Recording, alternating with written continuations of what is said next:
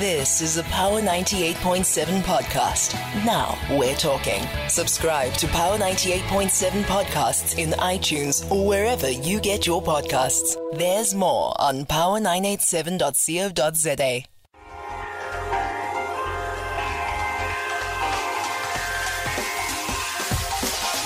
The time is 10 minutes past the hour of 10 o'clock. As is customary on a Thursday, we enter into a leadership dialogue. And we thought, what would be appropriate for the start of the new year, the start of the academic year, and the start of the leap year, right?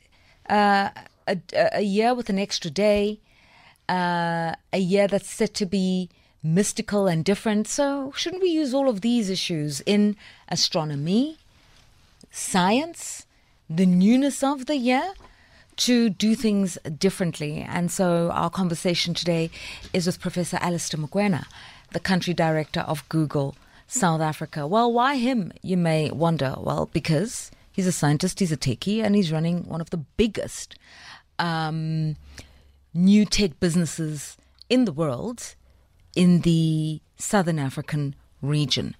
This is the one place, through their many programs, where young people can be skilled for the future world of work.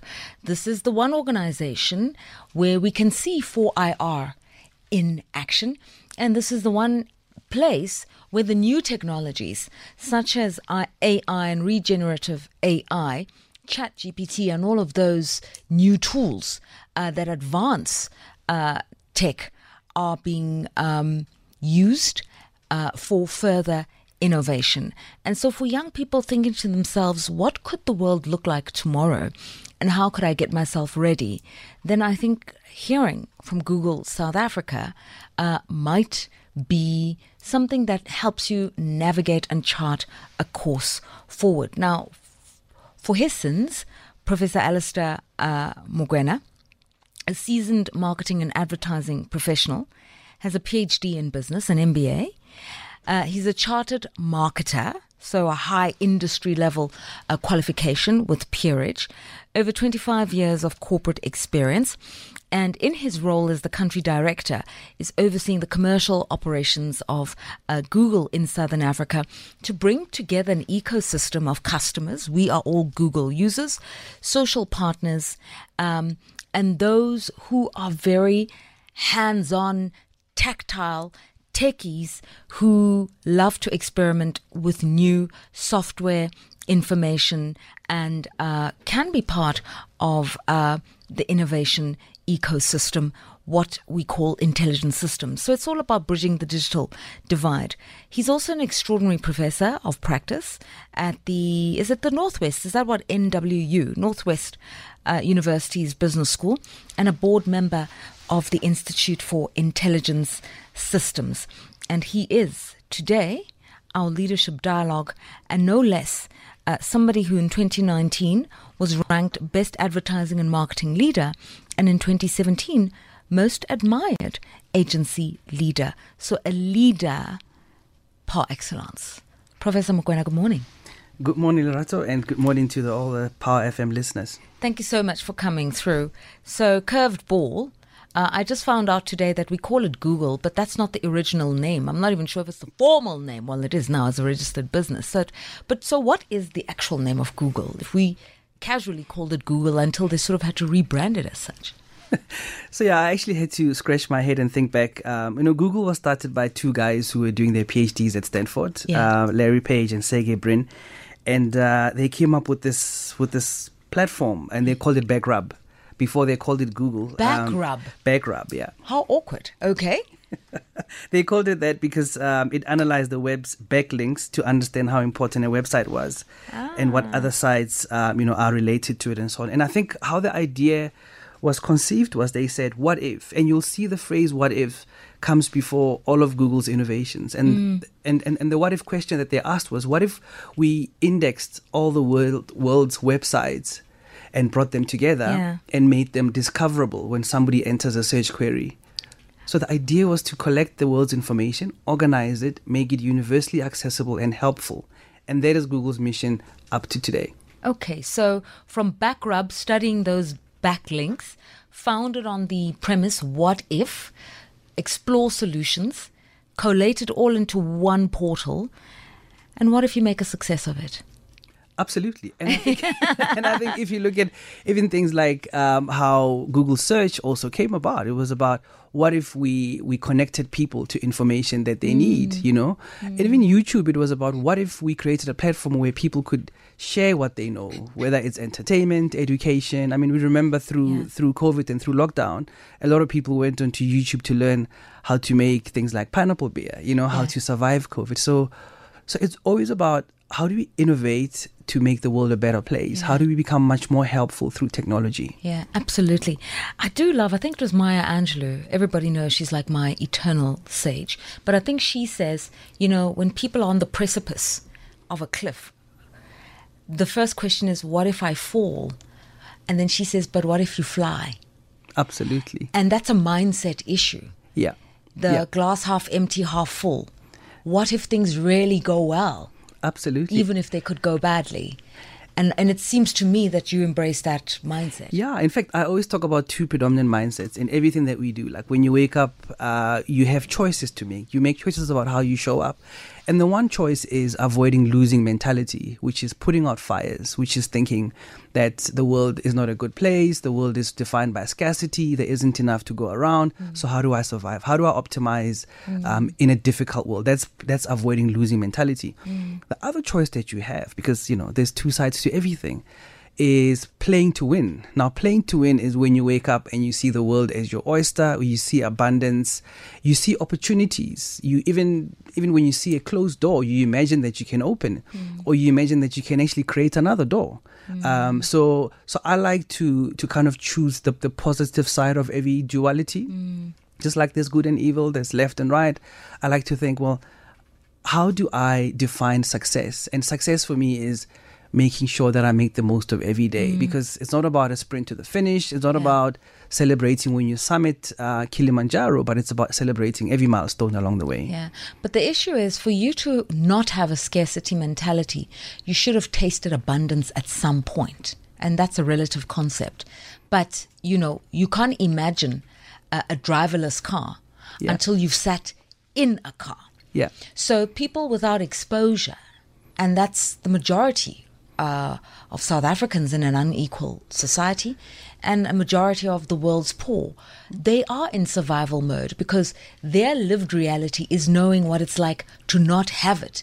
Whereas for the privileged people, you might be cash strapped today, but it's payday next week. So you know next week you'll be okay, even if today you're not. So you can imagine beyond your limitation, because you do have those options. You're absolutely right. And I think it is the responsibility of us leaders to unleash, you know, potential in people, to give them permission to imagine, to create a world where creativity is elevated, to create a world where people are given permission to really pursue the best, you know, potential within them. Because if we don't unlock potential in every individual, we will never see the South Africa that we actually dream of. When we talk about, you know, our aspirations in the National Development Plan, it's all based on a world that we all aspire to, a world that we want to live in, a world that we can be proud of, where there's enough for all of us, where no mouths go to bed hungry, where every child is educated, where every person who can work is employed, where every entrepreneur is given the support, you know? So, and that's not a utopia. You've just described Germany, the United States, Australia, and Sweden. So we're not talking about things that are not real. Well, my favorite case study is Singapore. You know, if I look at Singapore, a country that was started in 1819 as a fishing village, you know, inhabited by just over 1,000 people. Fast forward 200 years later. I mean, if you look at this survey, that I absolutely love, it's called Country Digital Readiness Index. It looks at how ready is a country to really take advantage of the digital economy and digital technology. You know, Singapore is number one in the world. And it's actually based on a couple of choices, right? And one is about long-term planning. And also it's about, you know, making the choice about the kind of country and society you want to create, and doing the work it takes to do that, Right. and elevating meritocracy above everything else. So merit in the civil service, merit in education. It's being hard-nosed and very strict about, crime and, corruption. It's about merit in small business, in supporting small business. It's about ease of doing business. It's about investment in infrastructure, and all those things, I think, are actually accessible and are within our reach as South Africa. You've said so many things that I want to break down. So let's just start off with the latter, and your example of Singapore. And I think I've said this before on Power Talk, but let me repeat it, and let me apologize to those who've heard me say this before. It's fascinating to me that, shall we say 15 years ago, the world's most valuable companies, just off a cursory look, were companies like IBM, Coca-Cola, Mercedes-Benz, BMW, Procter & Gamble, okay? So fast-moving consumer goods, the oil companies like Total and Shell, automotive companies and the like.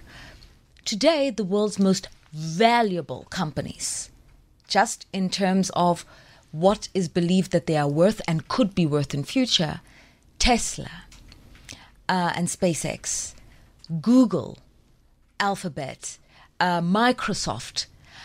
So a lot of the companies that were once dubbed big tech, software, are the companies that are regarded as the companies of the modern era with the highest valuations. And that's all changed in a decade. Yeah. And that has a lot to do with how technology has changed the way people live and work. Now, if we take the same analogy and we say countries that had the largest economies or were regarded as world leaders. 10 years ago, it was without a doubt United States, most of the European nations, Russia, and a few of those geopolitically strategic nations. Today, yes, the United States is still number one, but China is a very close second. Yeah. Japan continues to be third. Germany is fourth. But fifth now is India. And people don't believe this. India is the fifth largest economy in the world, which is why I always am surprised when people go, look at the poverty in India. I'm like, what are you even talking about? Yes, it's an unequal society, but it is the fifth largest economy in the world, something that has happened in less than a generation. The Koreas, South Korea is on that list. Australia is now on that list. Brazil is kind of on that list. And the play in all these stories is how they've innovated around technology, says the World Economic Forum. Absolutely. In fact, I've been to India 3 times. Absolutely marvel at what they do there. And I think it talks to the power of a large vision. If you have a big vision as a country, as a leader, and you train all your guns on realizing this vision and making sure that everybody marches to the same drumbeat, that's how you get progress. And when I look at what India does, India produces about 1.2 million engineers every year. Wow. We as a country... 1.2 million? 1.2 million but engineers. But then to be fair, they've got something billion people in that country. They do, but I think if we look at the secret sauce, which is investment in education, investment in the right skills, ensuring that you elevate regard for education above all else, because with education nobody can touch us as a nation, right? Yeah. And we produce less than 2,000 engineers a year. There's about... so I'm going to let you do the maths here because my brain doesn't work that quickly. So, okay, India's got like 1.2 billion people. They're producing 1.2 million engineers a year. Okay, so that's like a 0.1% of their population or a 1% of their population. We've got 60 million people. We're producing 2,000. Yeah, exactly. So, so that's less than now. It shows you the gap. Okay. So that's why I really, like my dream is that we would wake up one day and reappraise how we view TVET colleges. Yeah. We have them everywhere. If you look at the success of some of the homelands, I spent quite a bit of time in Botswana when I was growing up, and there was this institution called Manpower. Manpower is a TVET college that teaches you artisanal skills. You walk out of there ready to start a business, right? And those are people that create jobs. In this country, 34% of GDP comes from small business. 90% of businesses in this country are small business. 52% of labor comes from small business. So that's the epicenter of job creation, of economic development. And I don't feel that we as parents are drumming, this message of it's not about just university. It's not just about a degree. You can get into a TVET college and learn a skill and be channeled, in line with your passion points, and you can really grow the economy. So I think there's a lot of rethinking we need to do, and I'm heartened to see the improvement in the matric results. But I do think that we need to do much more. And there's a lot that South Africans can do to turn the ship around. Okay, and at this moment, I'm just going to sound like a government sympathizer. But to be fair, the Ministry of Higher Education has been on a really aggressive drive to raise the profile of TVET colleges because, the numbers don't lie. And the size of the German economy, which has 45% of the labor force being graduates of TVET colleges, and they produce the very best electronics, motor cars, and the like. It's telling. Yeah, you're absolutely right. And I'm a big fan of what the department is doing there because, they're also opening up digital hubs in the most rural areas because they understand that for South Africa to really come from very lazy 0.4% GDP growth to 4-5% GDP growth, which is what we need to create employment.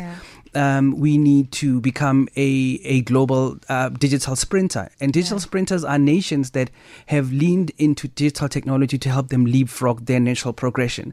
So when we speak about the Malaysias, the Koreas, the Mauritius, the Singapores of the world, the Indias of the world, it's digital technology. And I think, it's encouraging to hear that our internet penetration as a country has gone up from like 65% to 74% now over the last 4 or 5 years. But we need to get to the 90s. So those things need to be in place. Yeah, I'm just reading here, just briefly, sorry, that's why I took my eyes off of you, is that Japan, which retains its position as the third largest economy in the world, despite its aging population and all these other metrics that should be worrying for the Japanese government. But apparently they've also got a huge emphasis on vocational training. And in fact, whilst they encourage people to be at university, they insist on a practical year in most courses. There has to be some kind of vocationality in what you are studying. Exactly. And I think the world is also moving to a point where we're not just looking to create internships for graduates to gain experience, but we're looking for externships, which is you can actually learn a job from home. You can learn remotely. You can get exposure remotely. So I think we need to really just apply our minds to what can we do to scale, because internships literally mean you have a couple of people in the building shadowing you.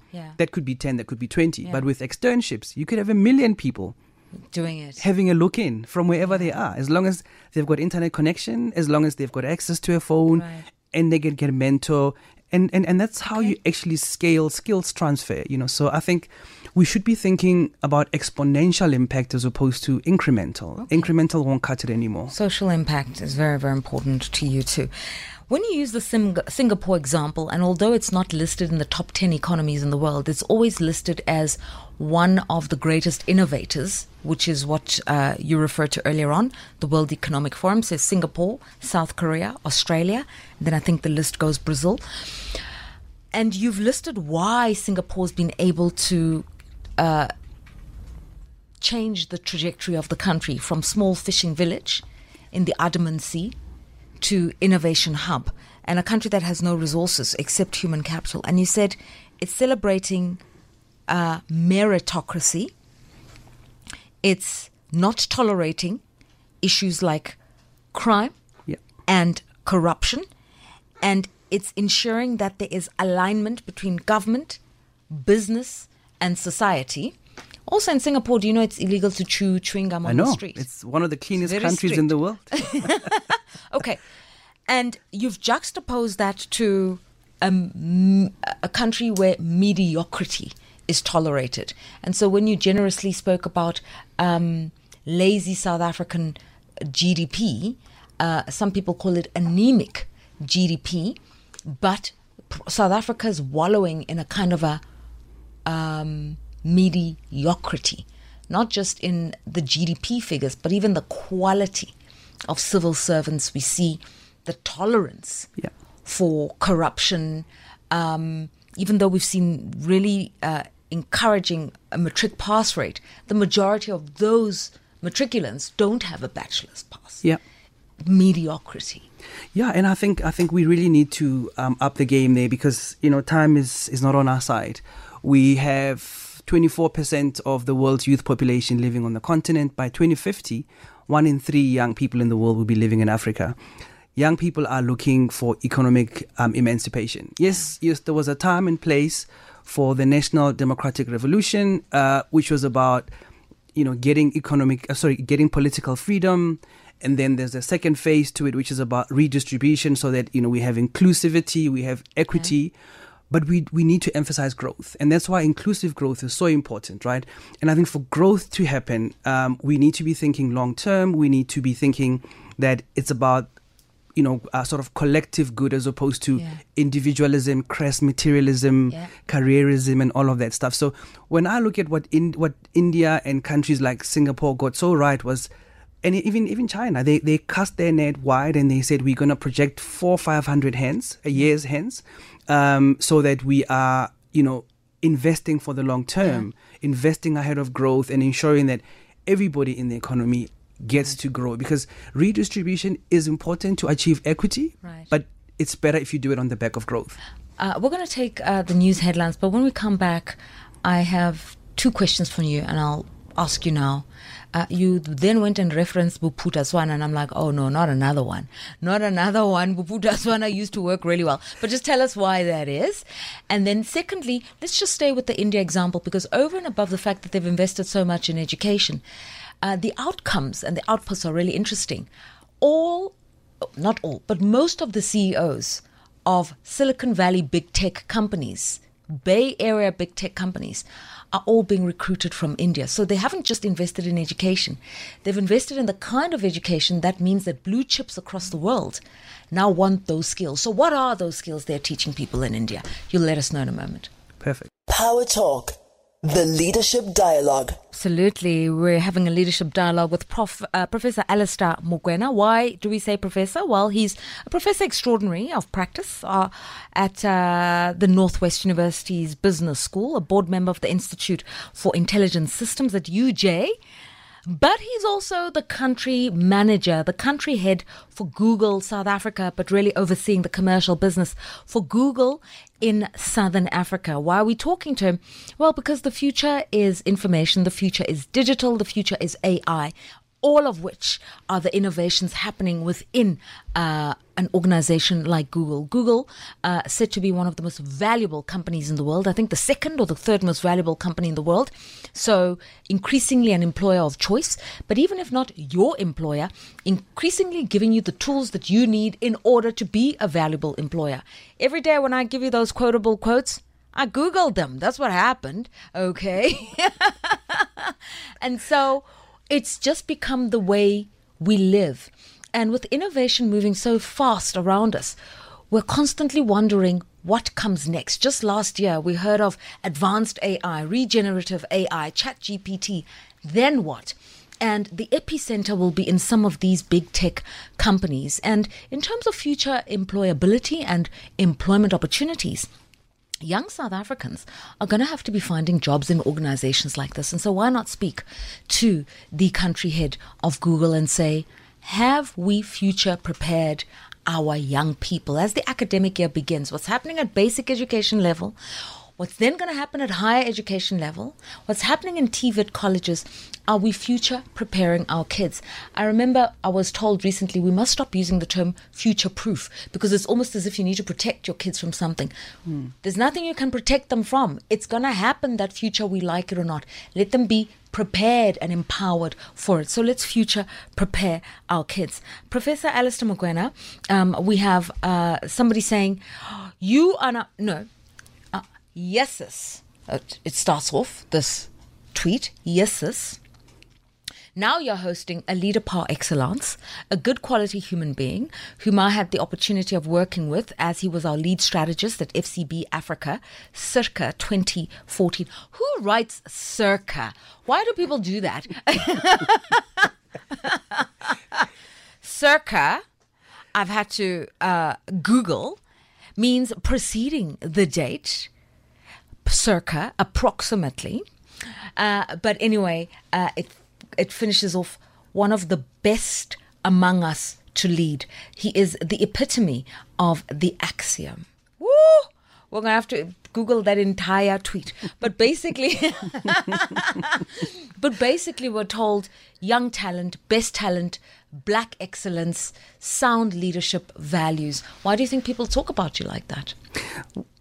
Thank you. I mean, it's quite humbling to hear someone describe me that way. I think it's important as a person to choose your legacy, to choose how you want to be spoken about in your absence. I think it's important to do things the right way for the right reasons, especially when no one is looking. And I think integrity is just one of those things we should never trade for expediency.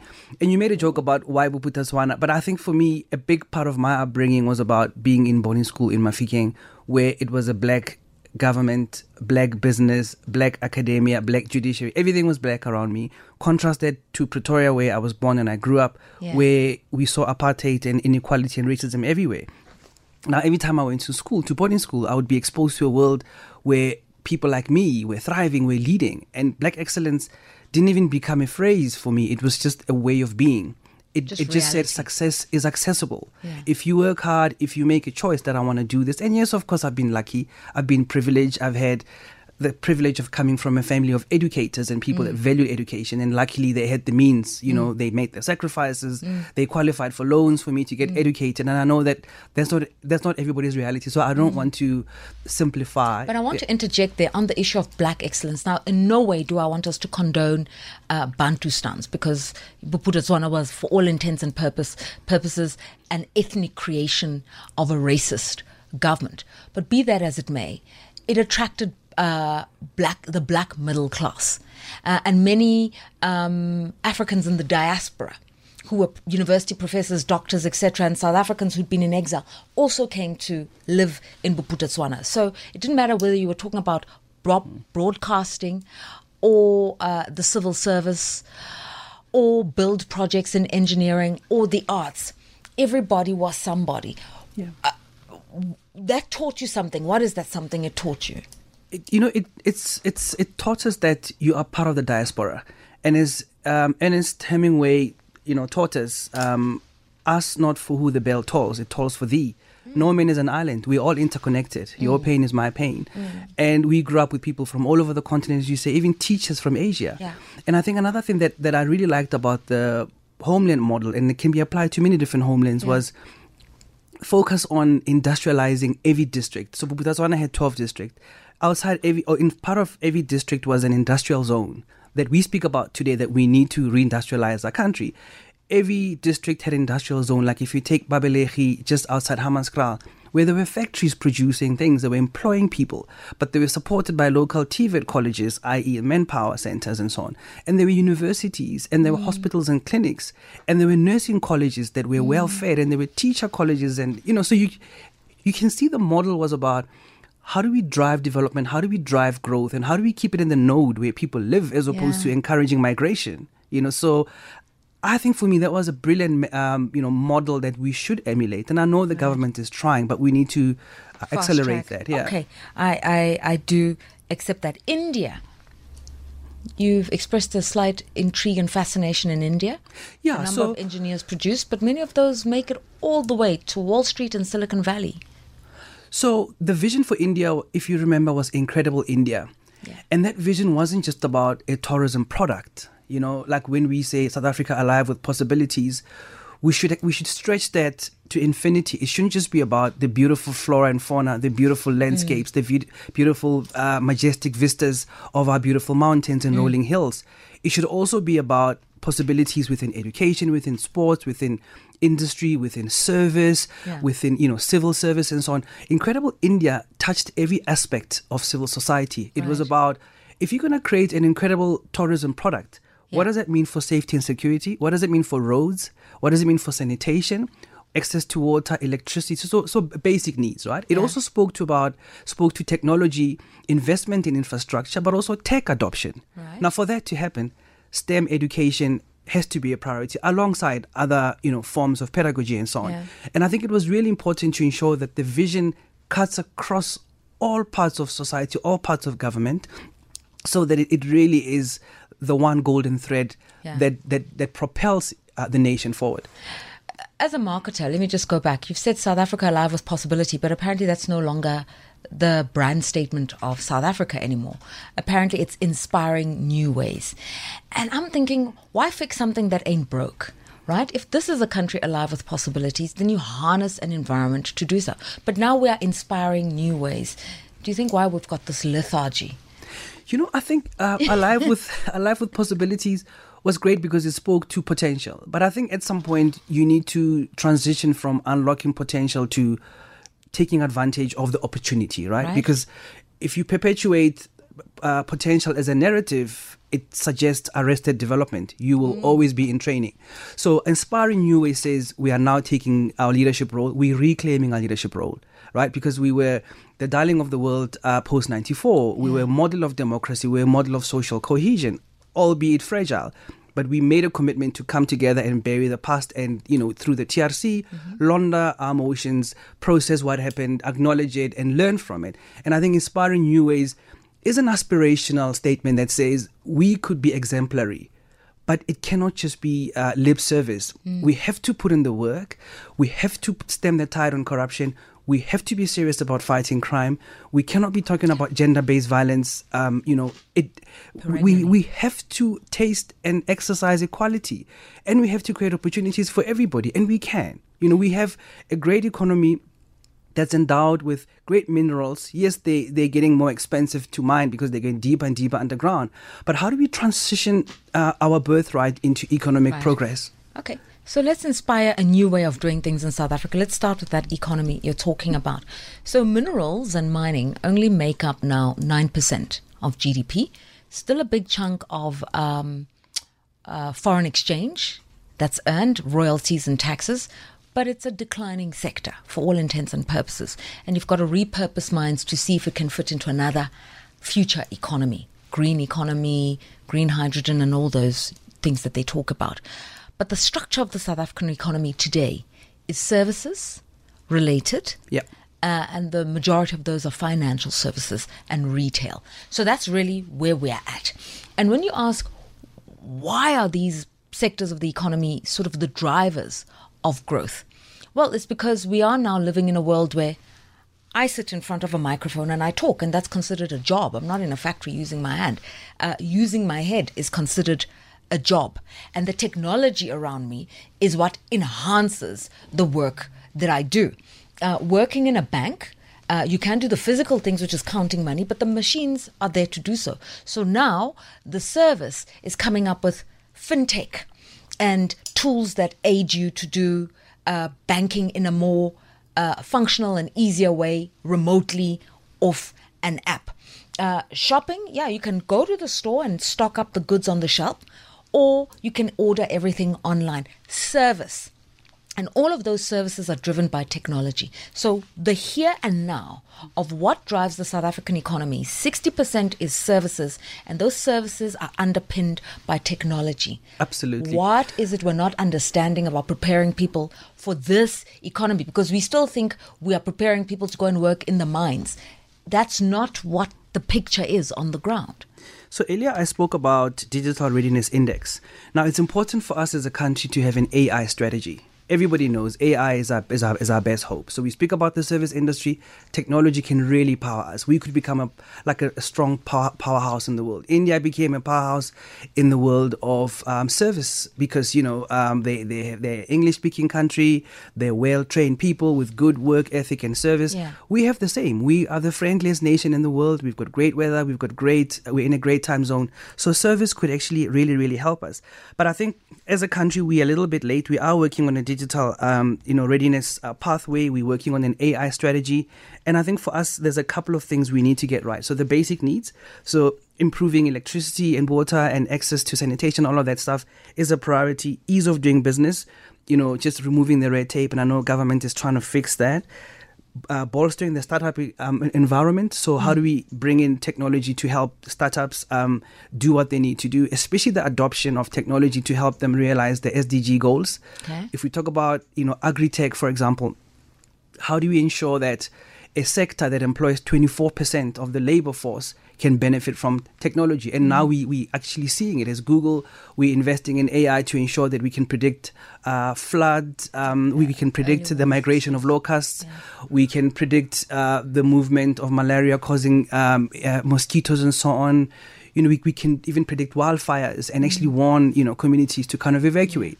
So all those things are super, super important. And, and I think it's important that the country needs to embrace that, needs to make it a priority, because we can't rely on manufacturing, as you say. We can't rely on mining. I mean, look at what the Saudi Arabian, nations have done. If you look at Dubai, if you look at the UAE, how oil has powered other sectors of the economy, because you can't rely on one trick.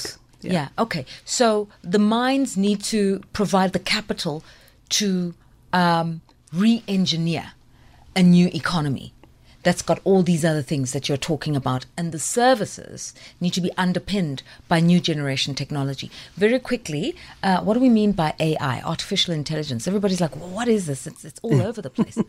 So, I mean, artificial intelligence is not 2 or 3 years old, as some people might want us to believe. It's probably about 22, 23 years old. Wow. It's really giving machines and computers the cognitive abilities that human beings have. And with machine learning, we're seeing computers learning through watching, through observation, and so on. And there's a couple of things. If you take a human being, you've got the gift of sight. You can see. That's called computer vision. Teaching a computer to recognize images, right? So you train these large language models on images. You give them millions of pictures, and then they start to predict and see patterns. That's what they do. Then there's also hands and feet. Human beings have that. That's robotics. That's teaching machines to pick up things, to stack things, and so on. And then there's something about understanding language and being able to communicate. That's natural language processing. So those three aspects of computer vision, of robotics, of natural language processing, and the fourth element of machine learning, of course, all of that turns a computer into a much smarter human being. Now, the challenge is, how do we coexist with AI as human beings? How do we ensure that as we drive food security to achieve equality and equity in society, we don't replace farm workers with computers, but we reskill and retool those people? Right. I got stuck on the robotics. So let's just simplify this thing for me. So when I get into my car, I don't ask the car anything. It says to me, are you going to Power FM? This is the direction. I would advise you to avoid using Winnie Mandela Drive. There's traffic. That's AI. That's because AI. Having driven this route enough times, it now knows at this time, that's where she's going. Absolutely. 7:45 in the morning, if this car starts, that's where she's going. So it already starts to direct me. And then it already knows that I don't like the traffic. So it's already trying to find routes that would have less congestion. Sometimes they get it wrong, sometimes they get it right. So the next phase is when this GPS says to me, why don't I drive you there? And you can sit in the back seat of the car and do something more constructive with your time. And that's actually happening overseas. So if you walk around or drive around San Francisco today, you'll see on average 50 driverless cars a day, with people sitting in the back and the car just driving and knowing how to avoid accidents. Now, the idea there was, what if we reduce road carnages by having this car that's got so many cameras mounted on it, and it's got AI to be able to predict when an accident will happen, how to avoid it. I mean, that's just incredible. But what we're also doing with Google Maps is we're now starting to look at things like safety as a criteria for recommending routes, because we've seen what's happened where some people have been following a recommended route because it's faster, it's the quickest way from point A to point B. But unfortunately, criminals, have targeted some of those people. So now how do you ensure that technology even responds to those kind of issues, right? But now we're also adding a layer of carbon efficiency, and not just speed and fuel efficiency, but how do we ensure that your carbon footprint is not undermined by the route we're actually recommending? In fact, to give you an example, in the aviation industry, 35% of the aviation industry's carbon footprint comes from what we call vapor trails. So if you look at an aeroplane flying, there's always these sheets of ice, just behind the jet engines and stuff condensing. Those sheets of ice actually trap heat that's supposed to evaporate into the atmosphere. Now that leads to global warming. Now with AI, with satellite imaging, with flight path data, we are able to predict altitudes that have different atmospheric pressure that does not result in vapor trails. Just by doing that, by working with the aviation industry, you're able to reduce the carbon emissions. Two things quickly. because I see some listeners are now calling through. So two things. All that cleverness has to be programmed by a human being for the computer to be able to do that. So is that part of the training that happens in places like a Google Academy? The relationship between machines and human beings is symbiotic. One should not replace the other. Machines, actually, that's why we speak about responsible, prudent deployment of AI. Okay. AI can be repurposed by bad actors for nefarious ends. Okay. AI has to be controlled. We have to make sure that it's useful and not harmful. We need to make sure that we avoid misinformation and disinformation. Okay. And so for a parent listening or a young person listening and saying, I would love to work in the aviation sector, programming systems that tell airplanes how high to fly to avoid the air condensing, et cetera, et cetera. What do they need to go and study at university? Or do they even need to go to university? So Google gets about 3 million applicants a year for jobs around the world. So I think people realize that technology is the future. You need to understand technology. If you look at education today, Education 4.0, there's a big focus on understanding technology, on being a conscientious human being that cares about the greater good, i.e. sustainability. It speaks about personal agency to drive an informed social citizenry. It speaks about people that are able to have empathy. So I think what we're looking at is not just people to go off and study STEM subjects. Yeah. You need to study the arts. You need to study humanity. Because remember, when we even speak about removing language as a barrier to technology adoption, we mean translating all the world's 7,000 languages so that people are able to access the net through language. And you don't need to be an engineer to do that. Okay, and so that's why on Google, I can use the translate function and say, how do I say this in isiZulu in German? Because you found Correct. those human beings. We who work can with help those to linguists. Okay. Correct. Okay. And then a second issue I wanted to say, you spoke about the South African economy, more than 60% of it being run by SMEs, entrepreneurs. And the support that entrepreneurs need is really where the issue comes in to scale up their businesses. I know that Google globally has what they call the Hustle Academy Impact, a $1 billion fund. And you also have the Google Startups for Black Businesses, $30 million that's being invested in Black-led businesses in Brazil, which has a huge Black population, Africa, and also finding those businesses in Europe. Yeah, it's very exciting. So, I mean, with the Black Founders Fund, we've graduated quite a few businesses across the continent, including here. And those are businesses that are referred to as impact tech startups. They're looking at the SDG goals. How do you drive financial inclusion? The people that we see recycling rubbish on the road. Yeah. There's people that have come up with apps to formalize those informal sectors, to connect, people that collect cardboard and plastic and stuff with people who want to buy it. There's also people who have not been able to access funding because they don't have a credit score. Now there's people who've invented apps to make that possible. So, yeah, and also with the Hustle Academy, which is a digital transformation bootcamp for small businesses. It's a 5-day program. We've been running it for 2 years across Africa. We've graduated about 11,000 small businesses. In South Africa alone, I think we've done about 4,000 businesses. And that's how you transform small business. May I ask you to wear your earphones, please? Thabo in Mamelodi, we've run out of time. If you can say what you need to say in 30 seconds, I'd appreciate it. Go. Yes, quickly. For our economy to grow, I think the government and the ministers need to work hand in hand with their citizens, to come and say, no, you have products that we can sell to the world. Because of those countries like India and China, they have a market, and then they work hand in hand with government. But our own entrepreneurs in our country, they are struggling to put those products on the shelf so that they can be sold in South Africa. So it's impossible for them to sell to the world. But if we can have that, I guarantee you that the economy of this country will grow. Thank you so much, sir. Sammy?